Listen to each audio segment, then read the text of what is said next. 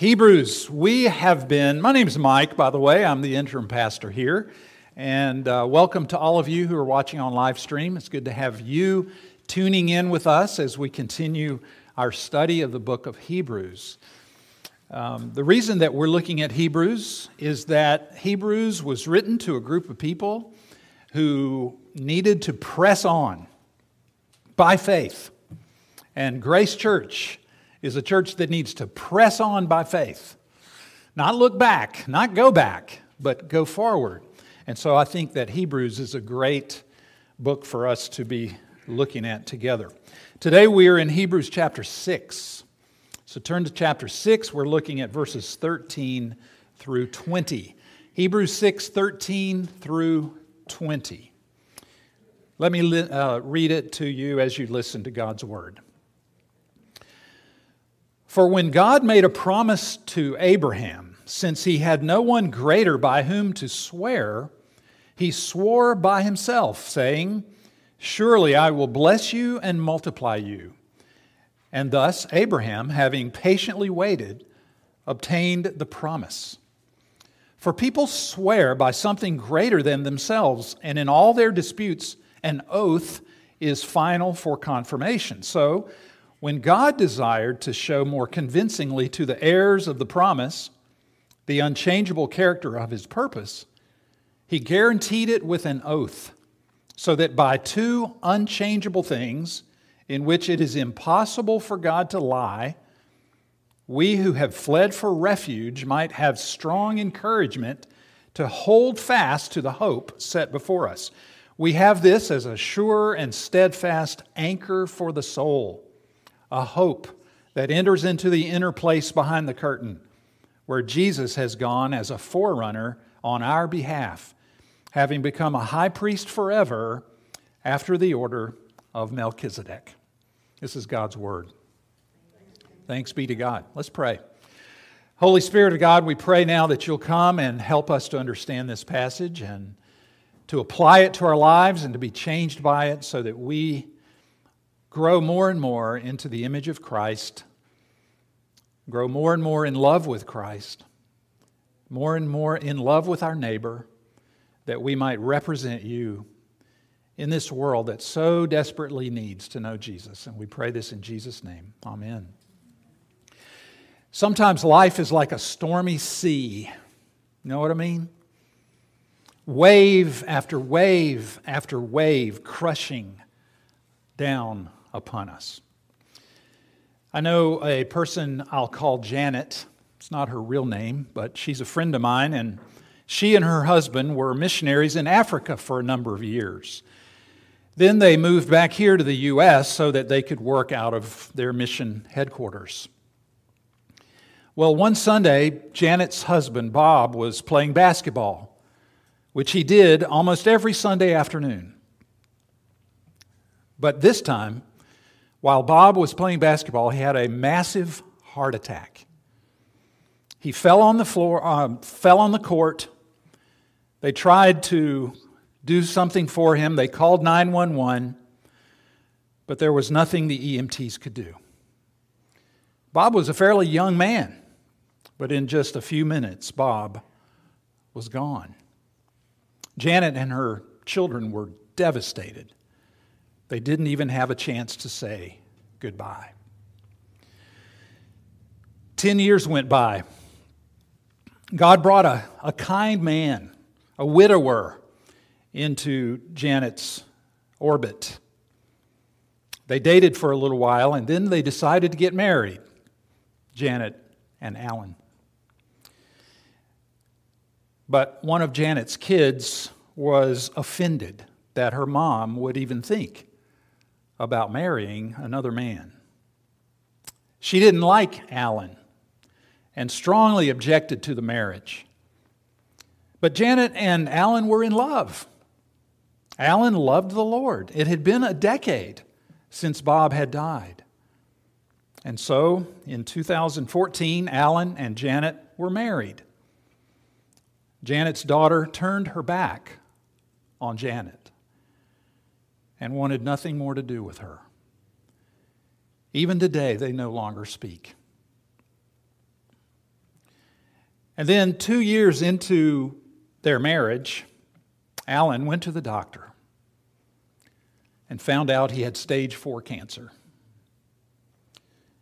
It took 3 long, hard, excruciating years for the cancer to take Alan home to Jesus. As I said, suffering often comes in waves, right? It's a stormy sea, wave after wave, loss after loss after loss in Janet's life. Now, you may not have endured those kinds of tragedies, but I'm sure that if we went around the room today, everybody here could tell a story, a time when you felt alone or sad or afraid or maybe even hopeless. So what should you do when the storms of life come your way? How do you handle them? How do you respond? This passage of Hebrews that I read says, don't give up hope. Don't give up hope. Instead, as it says in verse 18, hold fast to the hope set before you. And you want to say, well, how do you do that? Well, that's what we want to learn today. Let me bring you 3 things this morning. I want to show you first the example of Abraham, and then the character of God, and finally the pathway to hope. The example of Abraham, the character of God, and the pathway to hope. First, the example of Abraham. Let's look at verses 13 through 15. There's a reason that in this passage of Scripture, the author of Hebrews wants to tell us about Abraham. Think about it with me for a moment. Based on everything, if you've been in this series for a while, based on what you know about Hebrews, you know that this was a letter written to Jewish Christians. These people have been steeped in the Old Testament. They know all of the stories about Abraham and Moses and David and the prophets and all the other characters of the Old Testament. They grew up going to the temple and bringing their animals to the priest for sacrifice. They know all of the rules of the Old Covenant, the ceremonial laws that are written there in the Old Testament. But then sometime before, these people heard the gospel of Jesus Christ. They heard that Jesus had died on the cross and rose again to be the perfect and final sacrifice for sin. He was the great high priest. He was greater than Aaron, the high priest, as we've talked about. He's the Savior of both Jew and Gentile. They heard all these things, and they turned from their Judaism and embraced the good news of Christ as Savior and Lord. But now, what's going on? Now they're being persecuted for their faith. The Roman government under Nero, the emperor, is making their lives very difficult. They're being punished, these Christians are. They're being punished for their faith. Some have even died for their faith. And from the other side, their old Jewish friends are telling them, come back to the temple and your problems are over. Come back to Judaism, they said to them. You don't need Jesus. It'll be safer and it'll be easier for you if you turn your back on Christianity and follow after Father Abraham again. And the author of this letter is saying in every single chapter, over and over again, don't do that. Don't let go of Christ. Why? Because Jesus is greater. The new covenant is better than the old covenant. Jesus is superior to anything and everything you had under the Old Testament. He's greater, chapter 1, than the angels. He's greater, chapter 3, than Moses. He gives a rest, a kind of rest that is better than the rest that Joshua gave you, chapter 4. And Jesus' high priesthood is greater than the high priest of Aaron, chapter 5. Well, now see, that brings us to chapter 6, where we are today and where we were last week. And if you were here last week, you heard the very, very stern warning that is in chapter 6 of Hebrews, which said, if you turn your back on Jesus, you run the risk of falling under the eternal judgment of God. If you were here last week, you heard that very harsh, very scary warning to those who were professors of Jesus, but not possessors of Jesus, right? If you remember what we learned last week. So that brings us to verse 12, the verse right before the verses that I read today. Verse 12 said, don't let that happen, that judgment of God. Don't let that happen. Press on by faith. Don't be sluggish, the writer says. Don't turn back, but instead, look at verse 12. Imitate. You see that word imitate? Be imitators of those who through faith and patience inherit the promises. Now do you see why the author wants to talk about Abraham? Who better, right? Who better to talk about to a group of Jewish professing Christians steeped in the Old Testament? Who better to talk about than a hero of their faith, namely Abraham, who stayed with God and didn't turn back? The author is pointing to Abraham as one of the heroes of the past who stayed true and persevered through trial. And the author is saying, imitate that guy. Imitate Abraham, who through faith and patience inherited the promises. Now, I don't know all of you so well as to say that you know everything there is to know about Abraham. So let's have a refresher course. Sometimes we need a refresher course in some of these things. Let me tell you 3 big things you need to know about Abraham in order to really understand this passage of Scripture today, okay? 3 big things. Big thing number 1. When Abraham was 75 years old, he and his wife was 65. He and his wife were called by God to leave the place of their birth, which was Ur of the Chaldees, and go to Canaan, which we know better as the Promised Land, or Judea, or Palestine. And God, in Genesis 12, gave Abraham a promise. The promise was, I will make you a great nation, Abraham, and I will bless you and make your name great. I will bless those who bless you, and him who dishonors you I will curse. And in you all of the families of earth will be blessed. That was the promise God gave Abraham in Genesis 12. So, Abraham believes the promise. If you read about it, he believed the promise. He obeyed God's call, and he went to Canaan with his wife and his nephew Lot and all of their possessions and all of their servants and all of their animals. That's big thing number 1. Number 2. Second thing you need to know about Abraham. Let's skip forward a few years to Genesis 15. Abraham is now 100 years old. He's living in the Promised Land, but he and his wife Sarah still have no children. I mean, they're too old to have kids, right? They're old, and so they have no kids. But now God comes again, and he makes a covenant with Abraham. He takes him outside and he says, look up into the sky, Abraham. Look up and see if you can count the stars. See those stars? That's how many descendants you're going to have. And he says to Abraham, so shall your offspring be.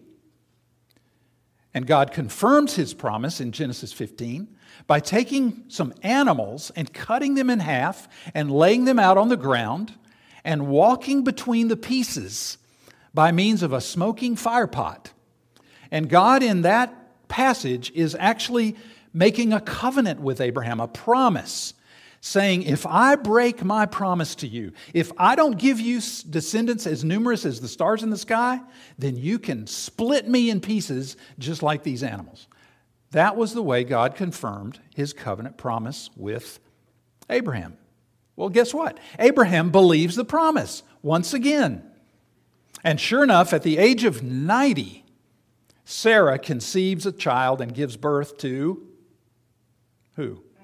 Isaac. That's right. Isaac is the child of promise. That's big thing number 2. Third thing you need to know about Abraham. Let's skip ahead a few more years to Genesis 22. Abraham is now 110, maybe 115 years old. Isaac, his son, the son of promise, is a young teenager. God tells Abraham to take that boy, Isaac, his only son, to the top of Mount Moriah and sacrifice him there to the Lord. An amazing thing to tell somebody, a parent.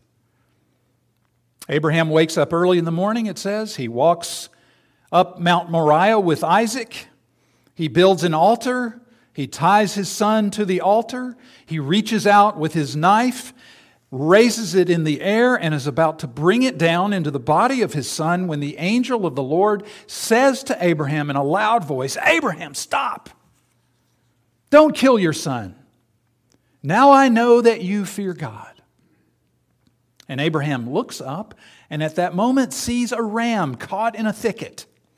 And he offers up that ram as a burnt offering instead of his son. It was never God's intent to have his son be the burnt offering. It was the ram that God was providing.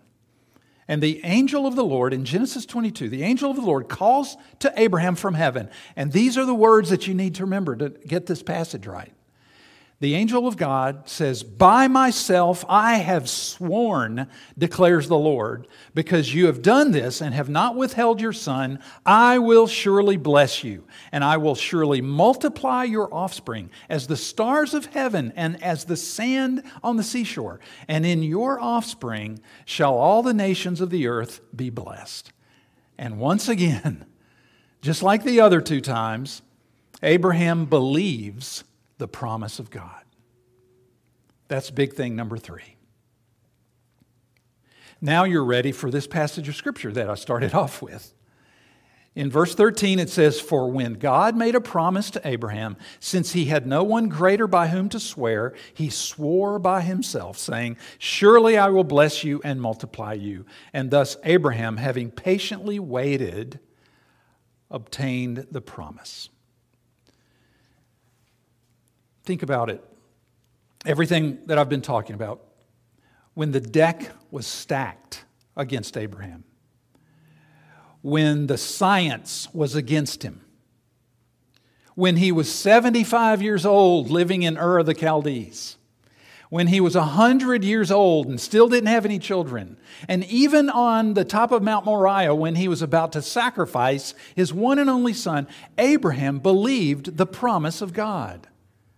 All those years, Abraham held on. He clung tenaciously to the promise that he would be the father of many nations and have descendants as numerous as the stars in the night sky. Friends, that's what you call faith and patience. Faith, what is that? Faith, trusting, believing, being persuaded that what God had said he would do, he would surely do. And patience. What is patience? Waiting. Waiting, not growing cynical, not turning away, not giving up hope, but waiting on God's timing. There are people in this room right now who are still waiting for something they've asked God to do, clinging to the promise that God has given you. That's the example of Abraham. What a great man, right? Be like Abraham. That's the message of this passage. Is that right? Is that how you read the Bible? You shouldn't. No, Abraham was not a perfect example. He was a man of faith, yes. He was a man of patience, and we do want to imitate him. But he was not perfect. You know what Abraham did? Not once, but twice. Unbelievably, he told people that Sarah, his wife, was actually his sister instead of his wife, so they could take her instead of killing him. He put his wife's life at risk to save his own skin. 2 different times in the book of Genesis. Not only that, but Abraham had a baby with Hagar because he and Sarah figured they had to help God out to bring his promises to fulfillment. See, Abraham was a sinner. He was a sinner just like you and me. He had problems. Abraham struggled. So this passage is not really so much about the example of Abraham as it is about the character of God. The character of God. Let's talk about that.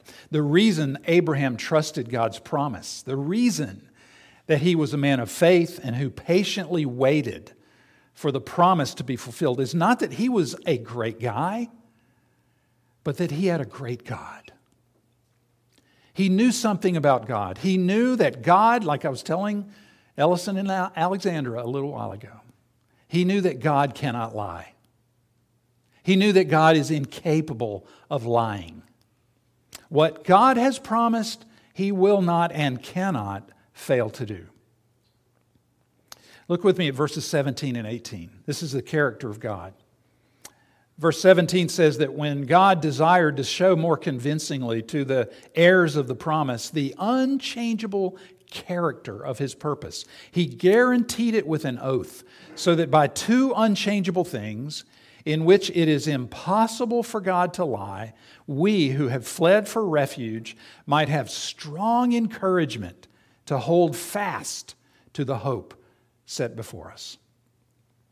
Notice that phrase, two unchangeable things. Do you wonder what he's talking about there? It's the promise and the oath.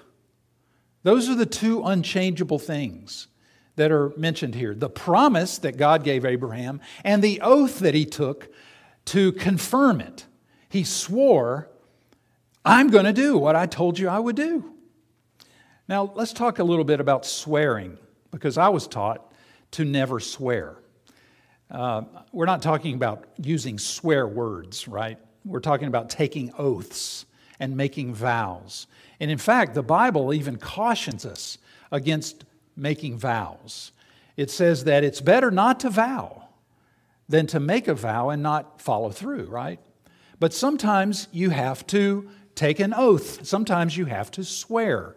For example, what do you think of when you think of someone swearing in our day and time? A courtroom, yeah. You think of a courtroom. A person places his or her hand on a Bible, raises his or her hand and says, I swear to tell the truth, the whole truth, and nothing but the truth. Another example is when you have to sign certain documents. And you'll notice next to the signature line, it says, upon penalty of perjury, right?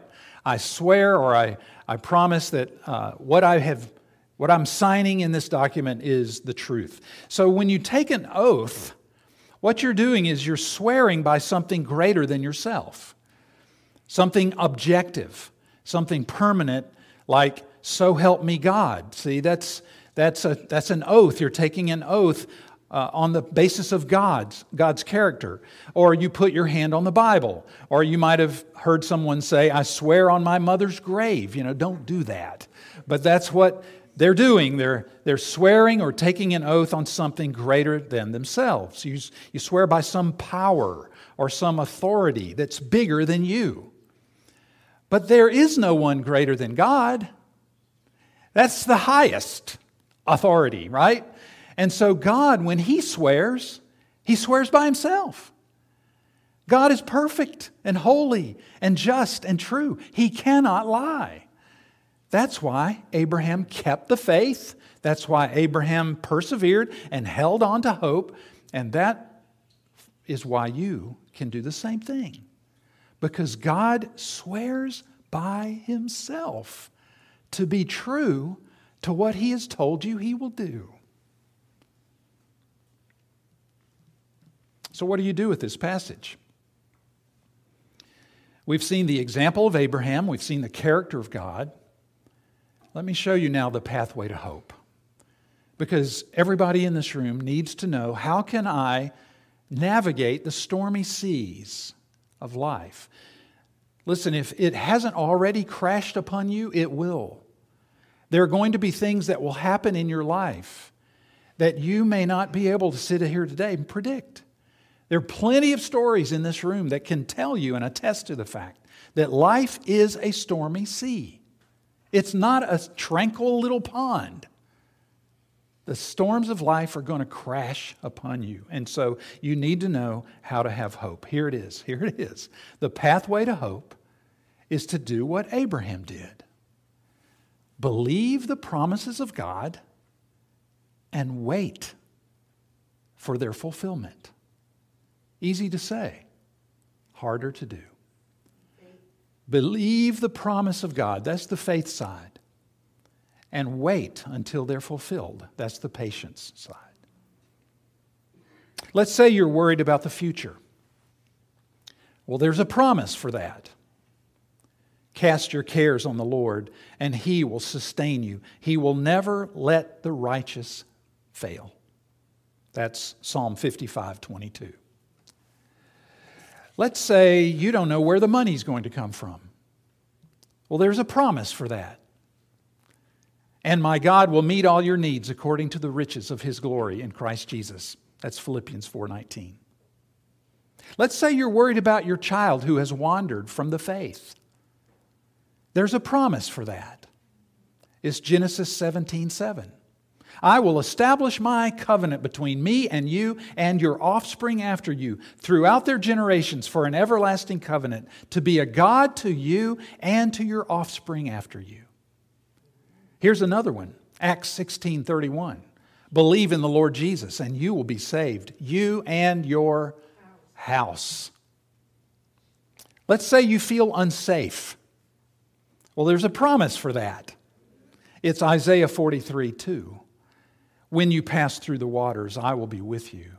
And when you pass through the rivers, they will not sweep over you. When you walk through the fire, you will not be burned. The flames will not set you ablaze.